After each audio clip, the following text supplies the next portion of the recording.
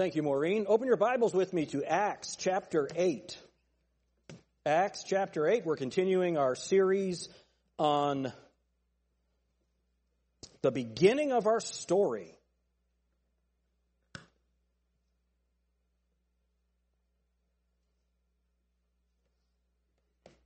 Good to have the McLemore family with us. The children are glad that they get to hear good preaching. Acts chapter 8. When's he coming in? That's what he said. When's the good preacher coming in? This is what family does to you. All right. So we're continuing in our study in the book of Acts. And how many of you know that the church is supposed to do something? So I think some of you know that I'm helping churches with their church buildings. The reason for that is this building almost killed me. We went to Sam's Club to purchase some things. Remember that Nathan had left because of all that situation. And so here we are trying to build the building, got all these responsibilities. I went and checked my blood pressure. We were at Sam's. Felt like my head was going to explode. Laura was doing some shopping, so I saw the blood pressure thing. I checked my blood pressure. I think it was 209 over 190 something. It started flashing red. Seek medical attention immediately. I called Chad. What am I supposed to do? He said, yeah, well, that's bad. Yeah, seek medical attention immediately. And so John Moore, y'all met John Moore when he helped us dedicate this building and open it up. I want to give you some examples of what God is doing. So there's a church in Jacksonville, Florida, and it's connected with the Living Faith Fellowship and all of those guys. And so this pastor, through John Moore's pastor, asked John to help. And the problem is they've only got about 60 people. They had saved up about $60,000. How many of you know that you cannot buy property and build a building in Florida for $60,000? So John just started working at it. He reached out to a lumber company that owns hundreds of thousands of acres all over Florida. You probably don't know this, but Florida is one of the largest producers of lumber in the country. And he negotiated this deal. Anyone ever been to Amelia Island? You know where that is in Florida? That main highway, when you get off the highway and you head to Amelia Island, right there at that intersection, this company donated 130 acres. And here's what they have to do. They just need to develop public spaces, ball fields, and concessions. The church will run that. All of the finances go to the church to help the church build the building. So they have immediate outreach, and they're allowed to evangelize, according to the county, anyone that comes onto that space. Do you know what happened? They just did something. They took that first step. Our friend Andrew Stensis in Eaton, their auditorium was the exact same size as our old auditorium. We have 1.8 acres here. They had about that same amount of space. They needed to expand. They couldn't expand because of the way their building was situated. And so John Moore, we reached out to John Moore. John helped them remodel their current building or their old building. And are you ready for this? So there was a church. It was a Brethren church that had built a massive building. And Andrew wanted to buy it, but it was, millions of dollars. They couldn't afford it. The church was too small. An organization bought it that helps adult handicapped people, mentally handicapped people. And so John had this idea. Let's just ask them to swap buildings because that building is too much for them. So Andrew went to them and they laughed at him. They said, we can't do that. A year later, they reached out to Andrew and said, this building is too much for us. Let's swap buildings. So they got Andrew's building, and Andrew's church paid $600,000 for a $5 million building. And here's what's fun. In the year in between, because it was government subsidized, they had to upgrade all of the bathrooms. Every bathroom is brand new with automatic, sinks and tile up on the wall. It looks like a Taj Mahal when you walk into that place for $600,000. And I think, Ty, are the young people going down there for the activity? I don't remember. But there might the teens might be going down there so you can see it. What did they do? They just did something. They just stepped out and did something. There's another church. I don't want to say who it is because you know who it is, and it's not guaranteed yet. This is a church. They're around about 80 people. They have a building that they've done a good job with, but it's in the middle of nowhere. And so they've looked into expanding that building. Again, they've got about $70,000. They can't do it. So they brought John in. I went with him. I introduced this guy to John. And so he says, just show me around town. And so we find a building. It's on the best piece of property, overlooking a lake. It is, I think, 50,000 square feet of space. But that's too much. The church doesn't need that. And again, they've got like $80,000 in the bank. They don't need that much space, and it's $2.4 million. It used to be an antique car museum. So the outside of it looks like a church. And you walk in, and it's all finished and air-conditioned and everything. And what they're going to be able to do is partition off of it, and it's right near a lake, so they're going to rent out RV and boat storage. And that church ought to be able to get that building for free.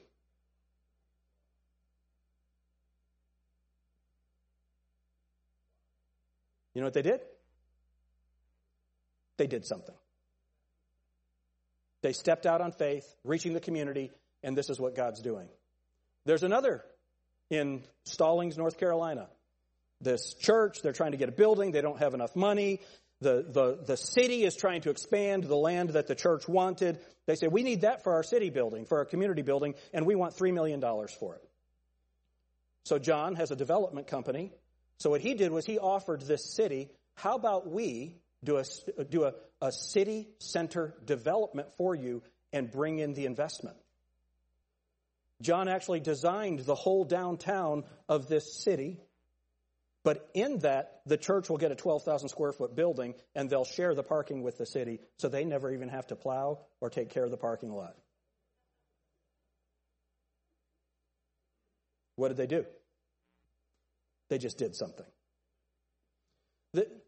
And so what's going on is God is working all over the country helping churches.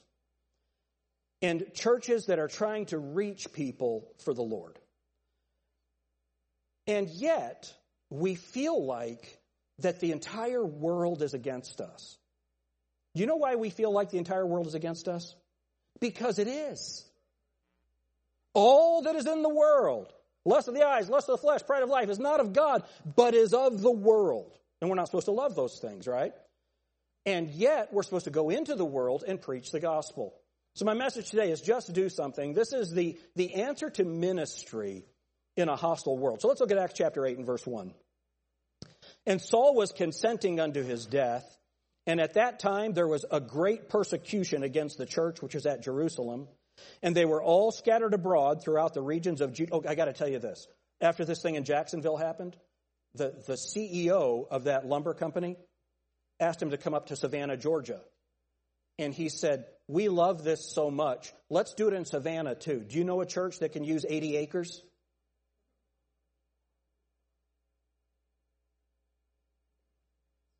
Is this encouraging to you? This is what God's doing around the world. I love it. I want to just sit here and talk about that ministry now, but let's look at this. Chapter 8, verse 1. And Saul was consenting unto his, Stephen's, death. And at that time there was a great persecution against the church, which was at Jerusalem. And they were all scattered abroad throughout the regions of Judea and Samaria, except the apostles. So hold your place here. Go to Acts 1:8. You all know this passage. But ye shall receive power after that the Holy Ghost has come upon you, and ye shall be witnesses unto me both in Jerusalem. So, and that started in Jerusalem. Remember, they heal the paralytic man, and now they have the opportunity to preach all through Jerusalem and in all Judea. They get scattered through Judea, and then it says, and in all Samaria. So in Acts chapter 8, hold your place in Acts 1, go back to Acts 8, verse 5, then Philip went down to the city of Samaria. You see that? Acts 8, and then look at what it says in verse 26. And the angel of the Lord spake unto Philip, saying, Arise, and go toward the south, unto the way that goeth down from Jerusalem unto Gaza, which is desert. And he arose and went, and behold, a man of Ethiopia, an eunuch of great authority under Candace, queen of the Ethiopians. So he goes and talks to this Ethiopian. Well, do you know, so let's just look at it. Keep your ribbon here in Acts 8. Hold on to Acts 1. And go to Matthew chapter 12.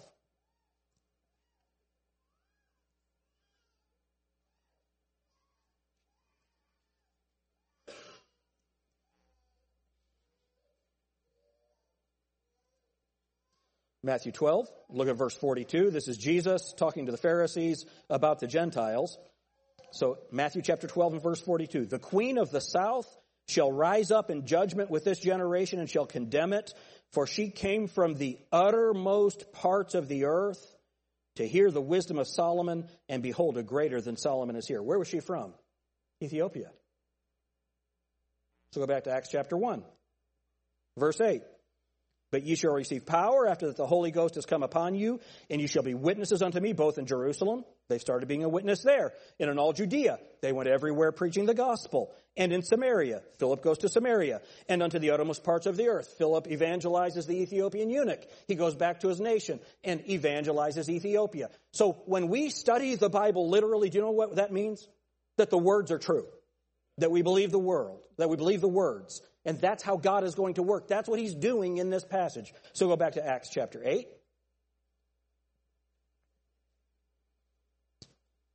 Verse 2, and devout men carried Stephen to his burial and made great lamentation over him. As for Saul, he made havoc of the church, entering into every house and hauling men and women, committed them to prison. And Paul will rehearse that from his past all through the book of Acts. Therefore, they that were scattered abroad went everywhere preaching the word. Then Philip went down to the city of Samaria and preached Christ unto them. And the people with one accord gave heed unto those things which Philip spake, hearing and seeing the miracles which he did. For unclean spirits, crying with loud voice, came out of many that were possessed with them, and many taken with palsies, and that were lame were healed. And there was great joy in that city. Lord, help us as we study your word today. Lord, we need this. We need to see what you will do in a hostile society. In Jesus' name, amen. Now, how many of you can see that Jerusalem was a hostile place for these Christians? Right? So let's go through and let's try to get an understanding of what's going on. So if you look at verse 4, therefore, they that were scattered abroad went everywhere preaching the word. Now, therefore is a very important word in Scripture. So when you see the word therefore, what are you supposed to do? Yep, look back and see what it's there for. Right? So therefore, what is it? It's an adverb for that reason, consequently. For example, he was injured and therefore unable to play.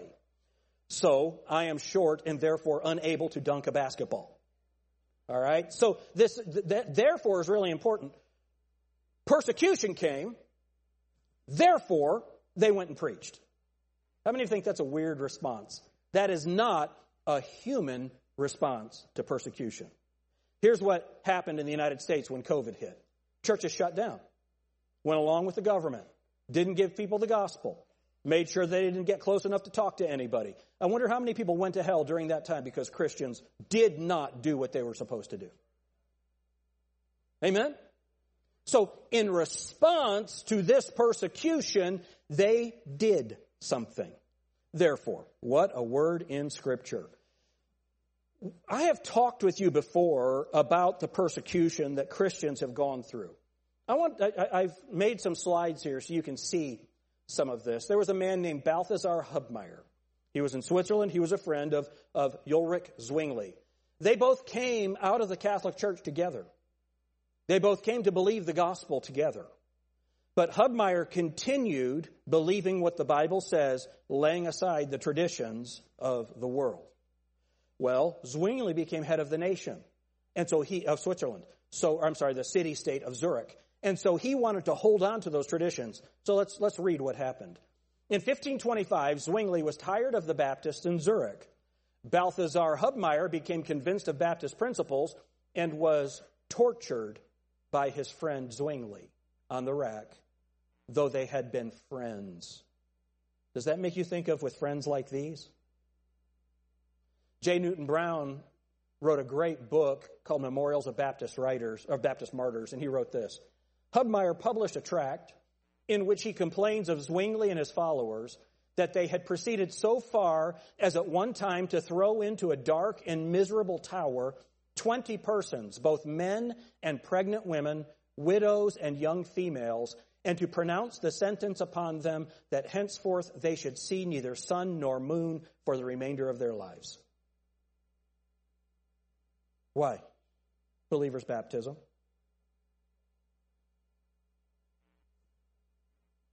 He goes on, not only to be there for the rest of their lives and be fed till their days were ended with bread and water, and that they should remain in the dark tower together, both the living and the dead, surrounded with filth and putrefaction. They would leave, locked them up in a tower and left them in there, even after many of them died. They left the dead bodies in the tower with them. Both the living and the dead surrounded with filth and putrefaction until not a single survivor of the whole remained. He tells us further that some of these persons would refuse to take even a mouthful of bread for 3 days in succession, that the rest might have the more to eat. Oh God, he writes, this is Hubmaier, what a hard, severe, cruel sentence upon pious Christian people of whom no one could speak evil, only that they had received water baptism in obedience to the command of Christ.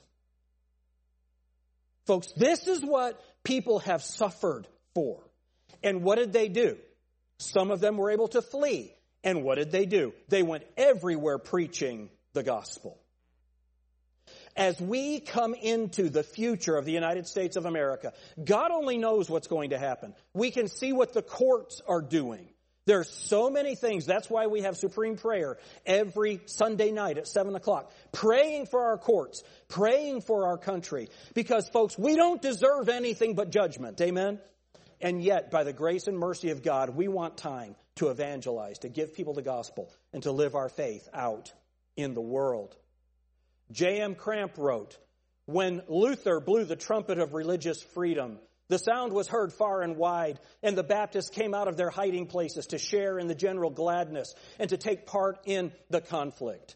For years they had lived in concealment. When I was there in Switzerland, I went to a place where a man named Felix Manz and his church would worship.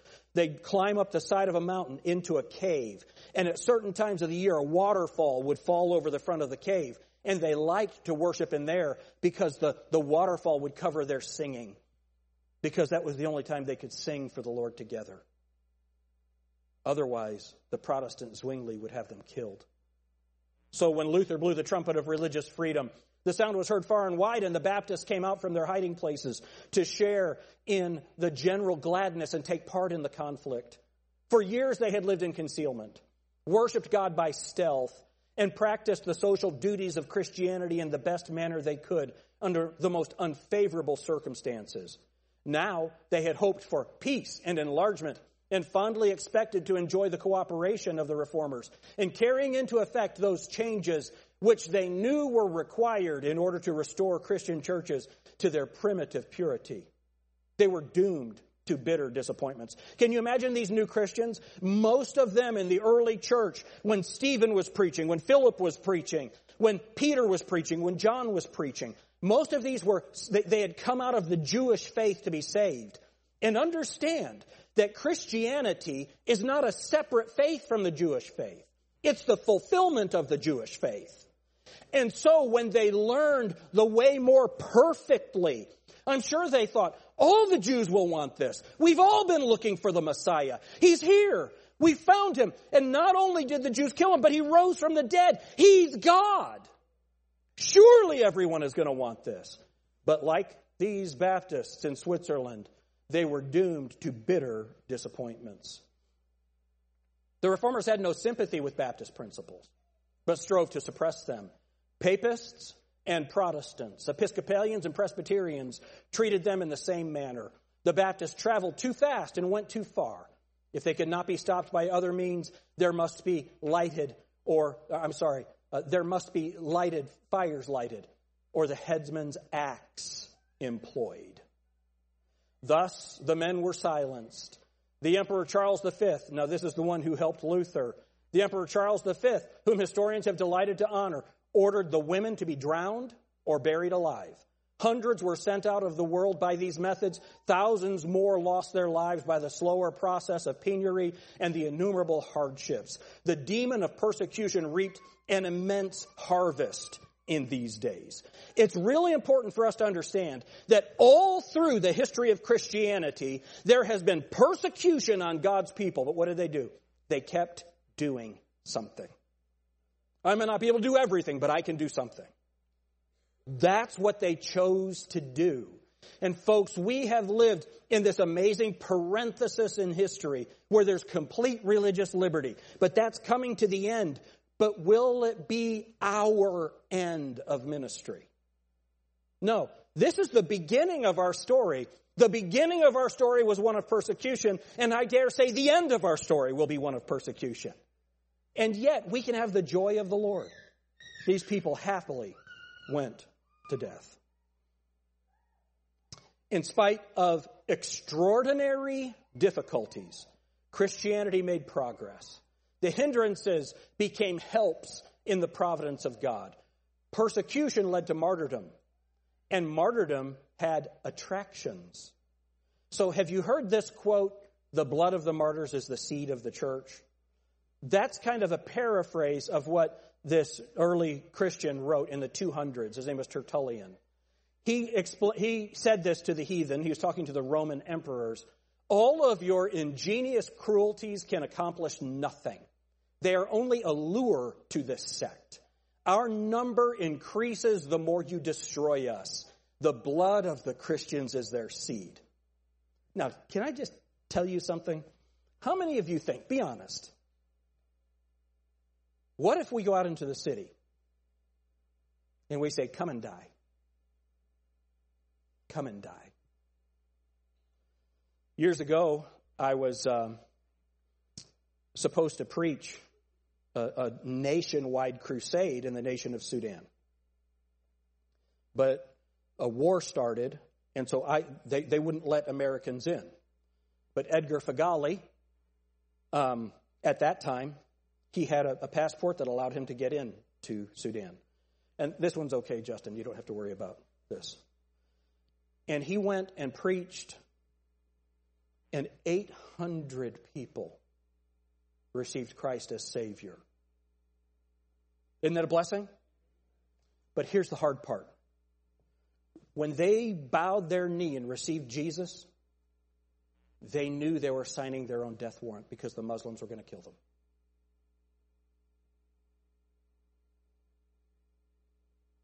How many of you think that primitive Christianity was more hearty than our modern evangelical Christianity?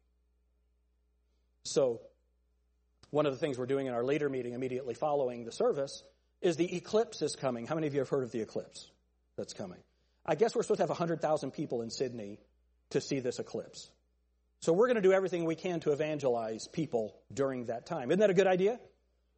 And imagine that what we say is, "Hey, I want you to trust in Christ.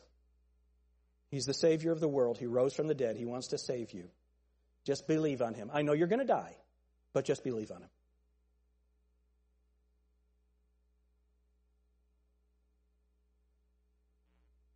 You know that's what they were preaching. And yet they grew. As Tertullian said, the blood of the Christians is their seed. So now look back at our text, verse 4. "Therefore they that were scattered abroad went everywhere preaching the word." So therefore. But therefore they went. See, one of the things that we do is we wait for someone to come to us so that we can give them the gospel. And I really believe that there was a time in our country where an evangelist would go into a city and he'd set up a tent, and people would come from miles around to hear the preacher, and there was a spiritual environment that was conducive to receiving the gospel and repentance. And we hear about those stories all over. So here's my challenge to you. Go downtown Sydney, set up a tent, and start preaching, and see how many people come to hear what you have to say. We don't live in that world anymore. There are places in the world where that will still work. Sydney, Ohio is not one of them. And so what we are to do is what these people did. Go where they are. So, folks, we have to do something. How many of you believe that hell is real? That eternal punishment is real? And by eternal, that's forever. There's no getting out of it. We have to go to them. We must go. And so in the face of this persecution, even though they had to leave to have the opportunity to preach, they didn't stop preaching. The moral earnestness of the Christians contrasted powerfully with the prevailing corruption of the age. This is talking about the Christians in the Dark Ages. And while it repelled the frivolous and voluptuous, it could not fail to impress most strongly the deepest and noblest minds. This progress extended to every part of the empire. Because here's what happened. In the Roman Empire, these people, they saw the corruption of the leaders. Whether it was seeing the corruption of the Pharisees, or seeing the corruption of the Sadducees, or seeing the corruption of the Roman rulers. Remember, Nero is 64 AD. Just shortly after this, the evil that was in those places, they were able to see it. And then when they saw sold-out Christians, they saw a difference. These people lived differently. They loved differently. They shared differently. They preached differently. They believed differently, and they died differently. And that was an attraction, because understand, all these people were going to die young anyway. And so now they had hope for eternity that was different than what either the Roman religious system or the cults had provided.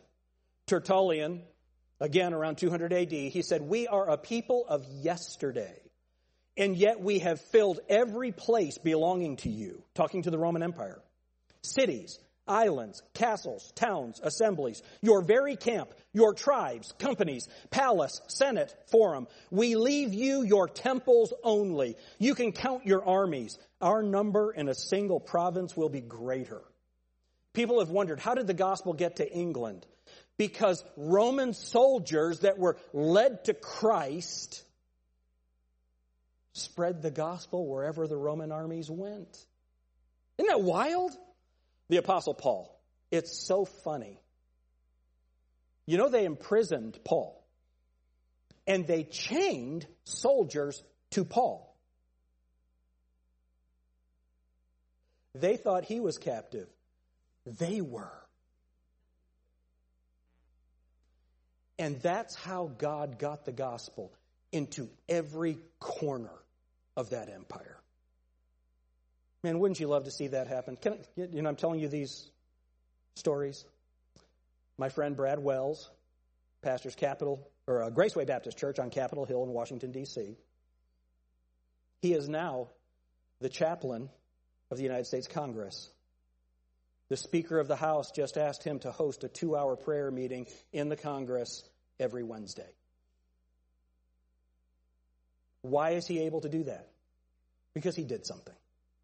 You know what he started doing? Every Tuesday and Wednesday, he just went and walked the halls of Congress, met people and talked with them and prayed with them.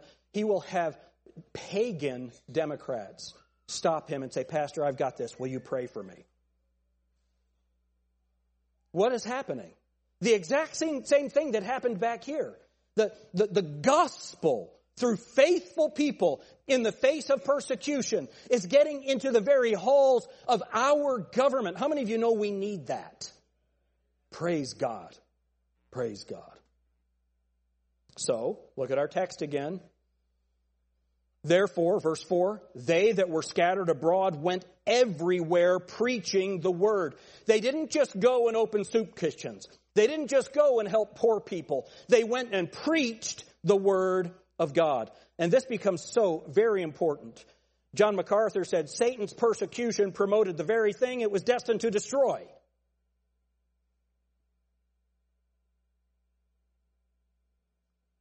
It's whack-a-mole. This came popping back up, popping back up, popping back up. The Bible says, then Philip went down, and what did he preach? He preached Christ unto them. Look at 2 Kings chapter 17. We'll come back to Acts, but look at 2 Kings. By the way, if you don't have a Bible, there's one under the chair in front of you. I hope that you'll take advantage of that. 2 Kings chapter 12. Or I'm sorry, 17. 2 Kings chapter 17. So, the people that Philip has gone to preach to are the Samaritans. 2 Kings chapter 17 describes these people. 2 Kings chapter 17 in verse 33. Look at what it says. They feared the Lord. Now look up here at me for a minute. How many of you know some religious people who have a completely different gospel than we do, who actually fear the Lord? And here's what we say. Here, now, I'm gonna be ugly for a minute. Not my face. That's that way all the time. I'm gonna be ugly for just a minute. We all do this. You know, they don't believe the way that we do, but they're good people.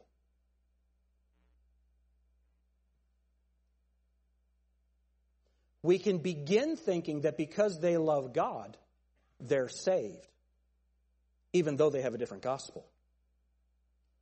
This perfectly describes the Samaritans.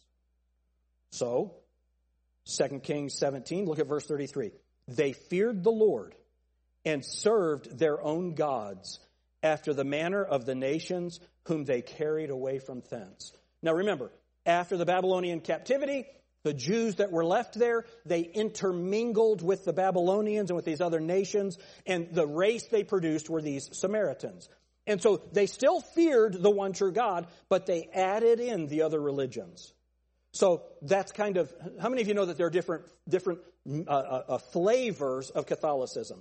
If you have Sydney, Ohio Catholicism, that's different than New Orleans.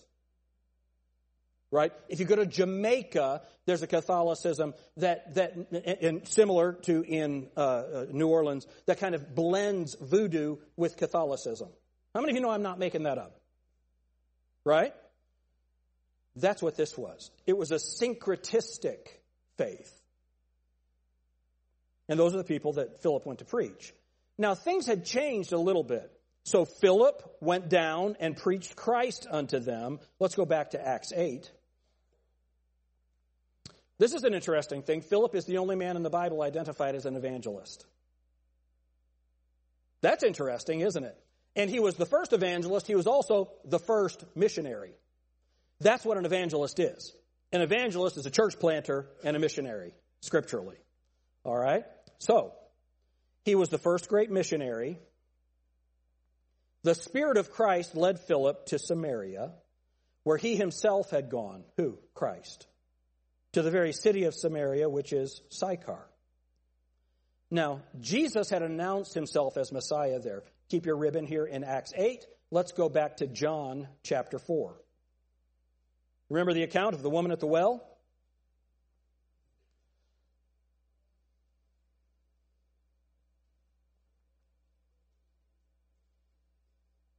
John chapter 4, verse 1. When therefore the Lord knew how the Pharisees had heard that Jesus made and baptized more disciples than John, though Jesus himself baptized not, but his disciples, he left Judea and departed again into Galilee. And he must needs go through Samaria. To get to Galilee from where he was, he had to go through Samaria. Then cometh he to a city of Samaria, which is called Sychar, near to the parcel of ground that Jacob gave to his son Joseph. Now Jacob's well was there. Jesus, therefore, being wearied with his journey, sat thus on the well, and it was about the 6th hour. There cometh a woman of Samaria to draw water. Jesus saith unto her, Give me to drink. For his disciples were gone away into the city to buy meat. Then saith the woman of Samaria unto him, How is it that thou, being a Jew, askest of me, which am a woman of Samaria? For the Jews have no dealings with the Samaritans. Jesus answered and said unto her, If thou knewest the gift of God, and who it is that saith to thee, Give me to drink, thou wouldest have asked of him, and he would have given thee living water. So he goes on and gives her the gospel. He identifies himself as the Messiah. Why is this important? But I do want you to notice this before we move on to our next slide. Philip would have had to take the same road that Jesus had, to go and preach the same message that Jesus preached, and to experience the same weariness that Jesus Christ experienced. Isn't it good to know that Jesus goes before us in our mission? I love that. I love that. So, just remember, what a comfort it is to remember that when the servant is tired, that Jesus knows of his weariness. So there in John 4, look at verse 39. So this is after he has ministered to this woman. She's believed on him and gone to tell people. But verse 39, And many of the Samaritans of that city believed on him for the saying of the woman which testified, He told me all that I ever did, or that ever I did. So when the Samaritans were come to him, they besought him that he would tarry with them, and he abode there 2 days. And many more believed because of his own word. And said unto the woman, Now we believe, not because of thy saying, for we have heard him ourselves, and know that this is indeed the Christ, the Savior of the world. That's the message that Jesus brought. That's the same message that Philip is going to preach. So sometimes an evangelist will go into a place that is not prepared. Here, Jesus had already prepared that place for Philip.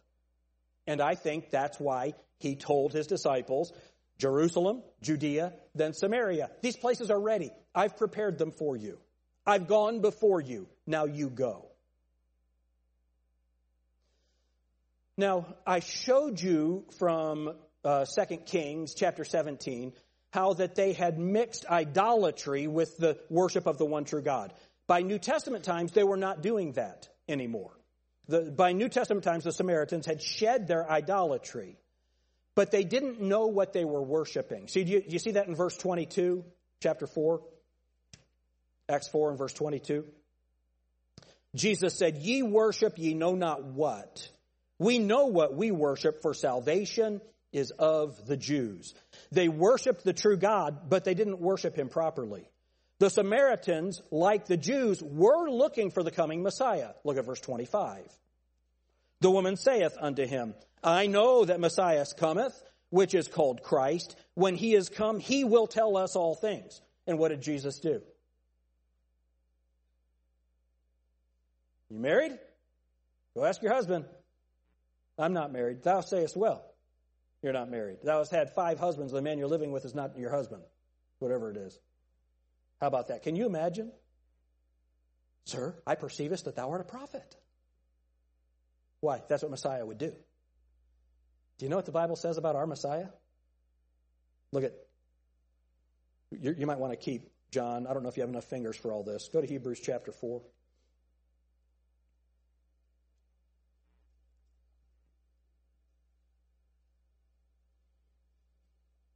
Hebrews 4. Remember, when Messiah comes, he'll tell us all things. He'll show us all things. Hebrews 4, verse 13. Neither is there any creature that is not manifest in his sight, but all things are naked and opened unto the eyes of him with whom we have to do. Seeing then that we have a great high priest that is passed into the heavens, Jesus, the Son of God, let us hold fast our profession. Amen? He knows your heart. He knows all about you. But the Samaritans, like the Jews, looked for the coming of the Messiah. So when Philip went and he started preaching there, what happened? Go back to Acts chapter 8.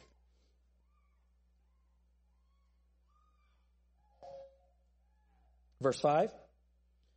Then Philip went down to the city of Samaria and preached Christ unto them.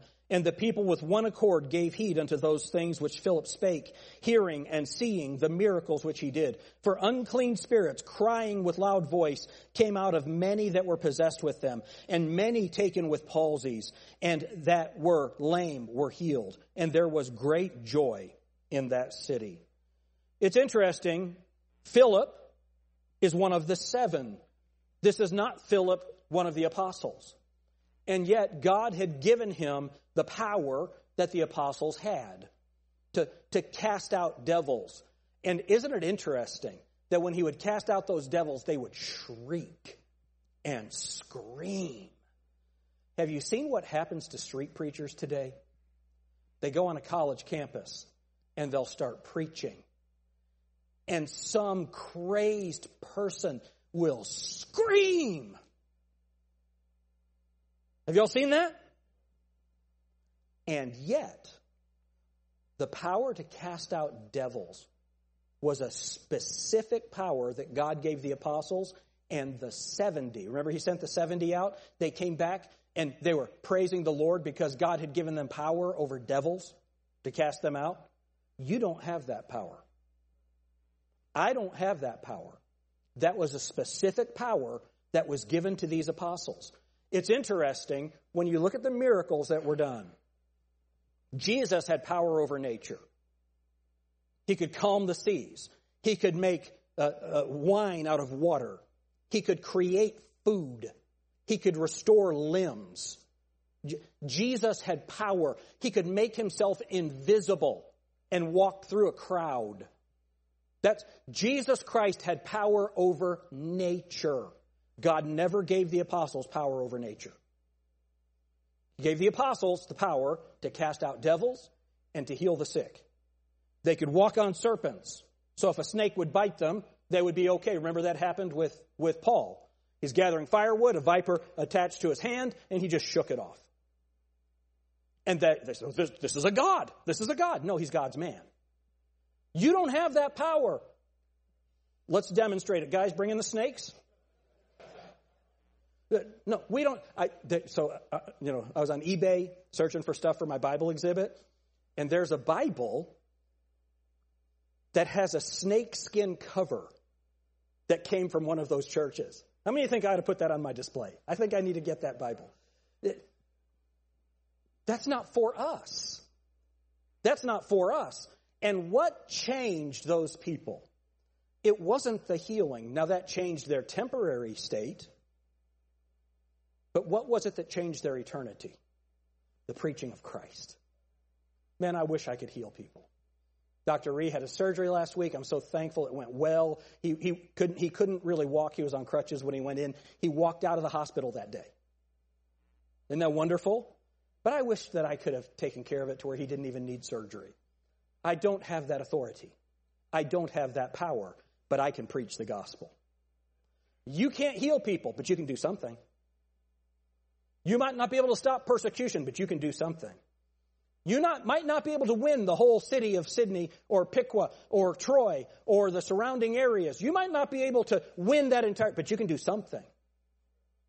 And so what did these Christians do? They did what they could.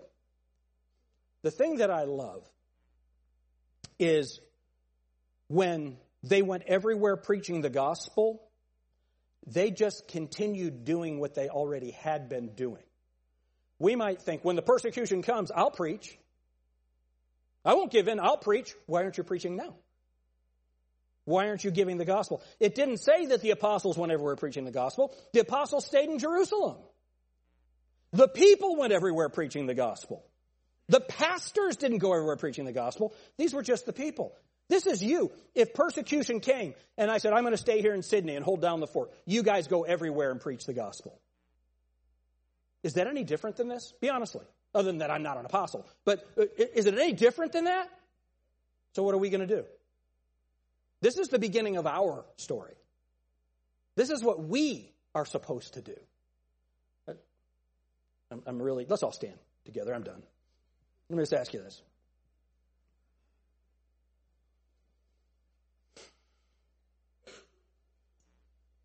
How many of you are thankful that you're saved? And if you're here today and you're not born again, We can show you from the Bible how you can know. You must be born again. If you've never placed your faith and trust in Jesus alone, make today that day. The rest of us who know it, we've got to tell somebody about it. Don't just hide it. Don't just keep it to yourself. And I love it that this class next week, we're going to begin preparing people. Imagine 90 evangelists. Well, I don't have the gift of evangelism. Yes, you have the command to evangelize. It's wonderful. I don't have the gift of administration, and yet I have to do it. It's so wonderful what God has done. And here's the answer. Here's what it comes to. Verse 8, it says, and there was great joy in that city. Let's bring joy to Sydney. Let's bring joy to the surrounding communities. Let's bring joy to Portage. Let's make sure that we are doing something. How many of you enjoyed hearing those stories about what God's doing in those churches? Do you think it's just for them? We can have those same miracles. I can't perform miracles, God can. What's the prerequisite for God to move? If my people. There's an if. And then we step out on faith, and then God works. We step out on faith, and then God works. Praise the Lord. Lord, we love you.